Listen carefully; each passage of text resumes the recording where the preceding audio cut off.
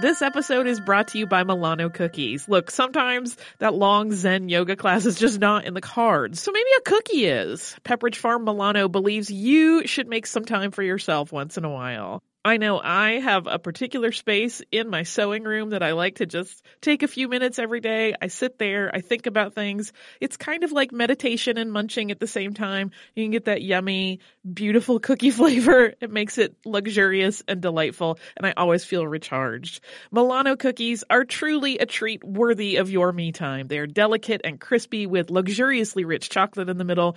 You really want to keep these just for you. So remember to save something for yourself with Pepperidge Farm Milano. Do you like boats? Do you like big boats? Do you like poor people and the rich people they serve on big boats? Are you always like, what goes on below deck? Hi, this is Anna Hosnier. And Nick Turner. The hosts of Deckheads, and we want to take you on a fun and goofy adventure. In this binge-style podcast, we will watch and recap every episode of Bravo's Below Deck and all of its spin-offs. And we're going to release an episode a day so you can watch along with us and listen to our silly daily recaps. Listen to Deckheads when it drops on February 20th on the iHeartRadio app, Apple Podcasts, or wherever you get your podcasts. Welcome to Stuff You Missed in History Class from HowStuffWorks.com.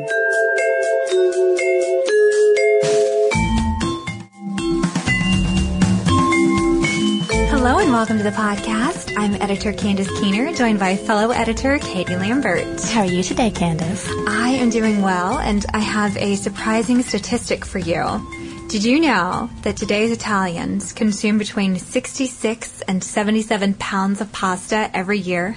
I think I know where I need to move then. I know. Sounds like a great idea. And this is easing us into today's podcast topic, which is a little bit different from what we usually do.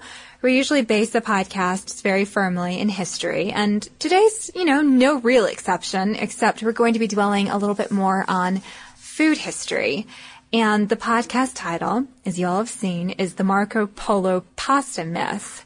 So before we bust the myth, I just wanted to bring everyone back up to speed on Marco Polo, if it's been a while since you heard the Marco Polo podcast.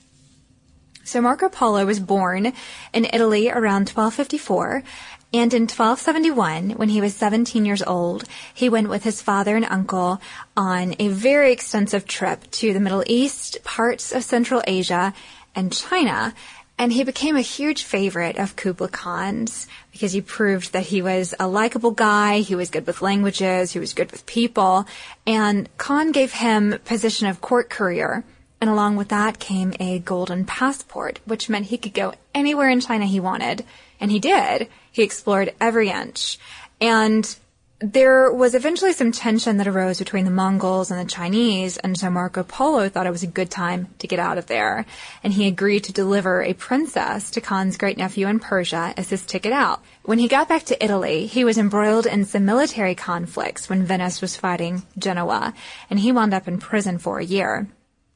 And he had this really bawdy, well-known writer of a fellow inmate named Rustichello, and I guess to pass time, Marco Polo must have told Rustichello about his adventures in China, and Rustichello agreed to write a book based on Marco Polo's life, and it was posited as a sort of biography, I guess, but it was very exaggerated, and it's known as The Travels of Marco Polo, and alternately called The Description of the World.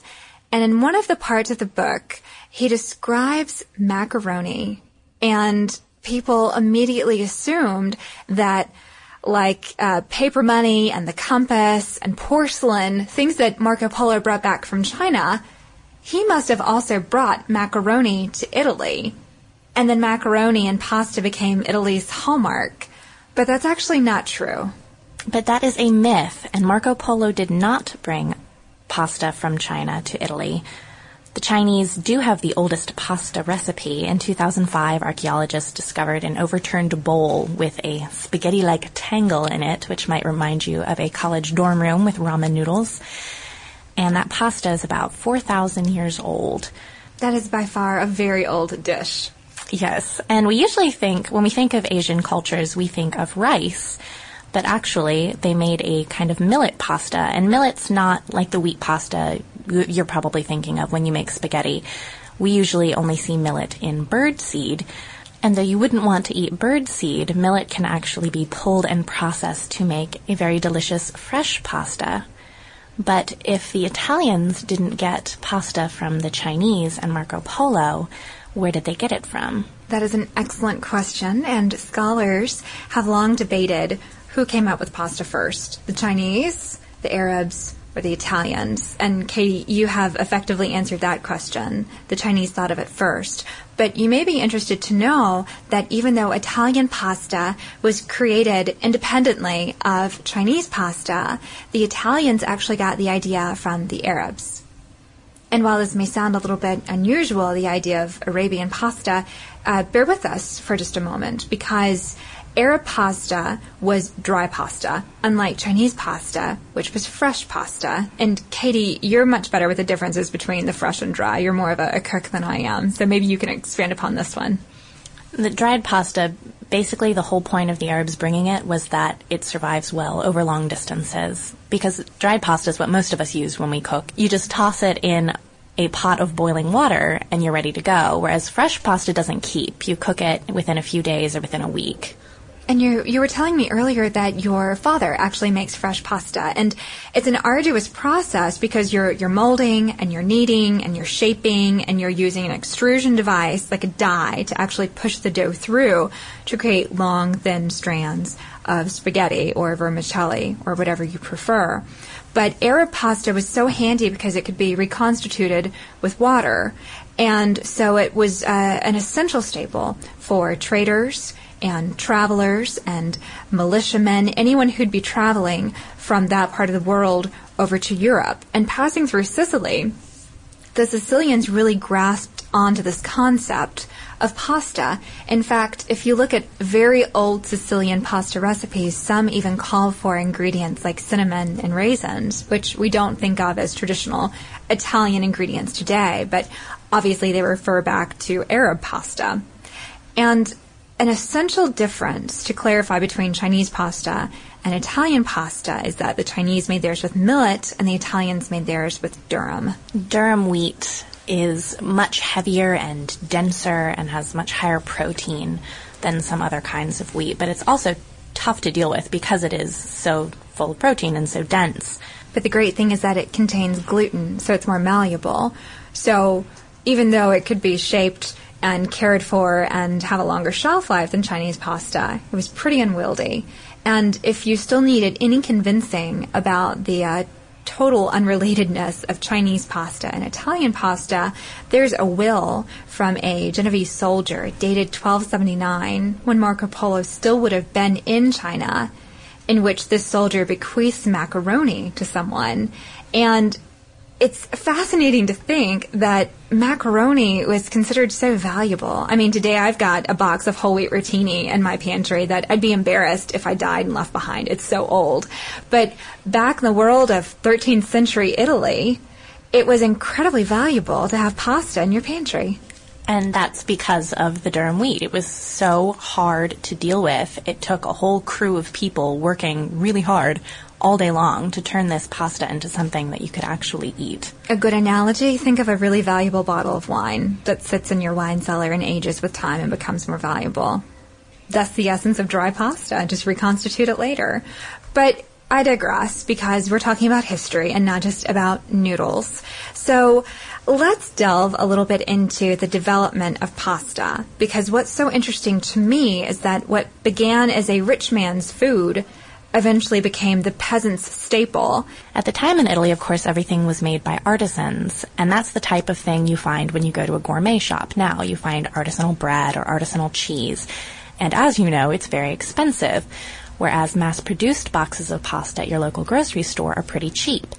And mass manufacturing makes things cheaper for everybody. The same thing happened in the United States when the first factory came to being in 1824.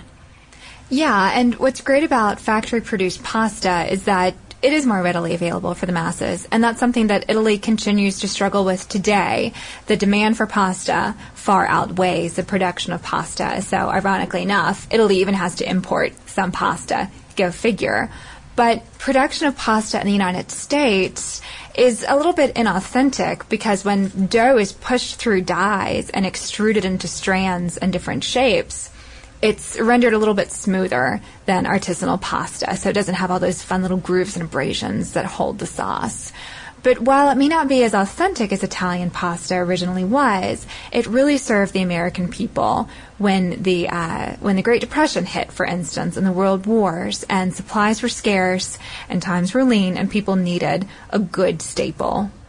I think that's when recipes for tomato-based sauces and pasta first started appearing in women's magazines. And it's just like it is now during a recession when you keep seeing programs and articles like how to shop on a budget and feeding your family for $50 a week.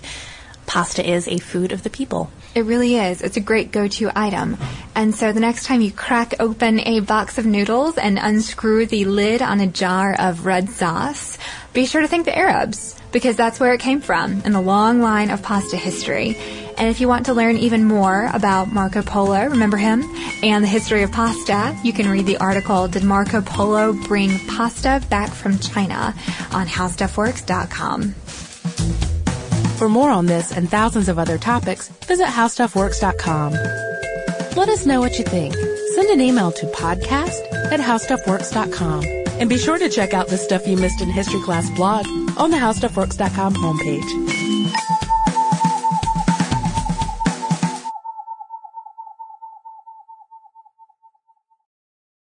Hey, it's Laura Wasser, host of the All's Fair podcast on iHeartRadio. I'm a family law attorney, which is really a euphemism for a divorce attorney, and I've been practicing for over 20 years. I've learned some very interesting things along the way, and I can tell you that when dealing with matters of the heart, rules seldom apply. With advice and anecdotes from many of my friends, some of whom may be celebrities, as well as the best legal, financial, and mental health professionals in the country, our goal is to educate, enlighten, empower, and entertain you on the way to a better understanding of how relationships work. iHeartRadio is #1 for podcasts, but don't take our word for it. Find All's Fair with Laura Wasser on the iHeartRadio app or wherever you get your podcasts. The richest, most powerful place on earth. A fiction podcast. Tumen Bay. On an epic scale. Power is everything. Power gives everything. We have to get away from this place. Tumen Bay is our destiny. Now on the iHeart Podcast Network, Tumen Bay. Be sharp and die for Tumen Bay! Listen to all episodes of Tumen Bay Seasons 1 and 2 now for free on the iHeartRadio app, Apple Podcasts, or wherever you get your podcasts.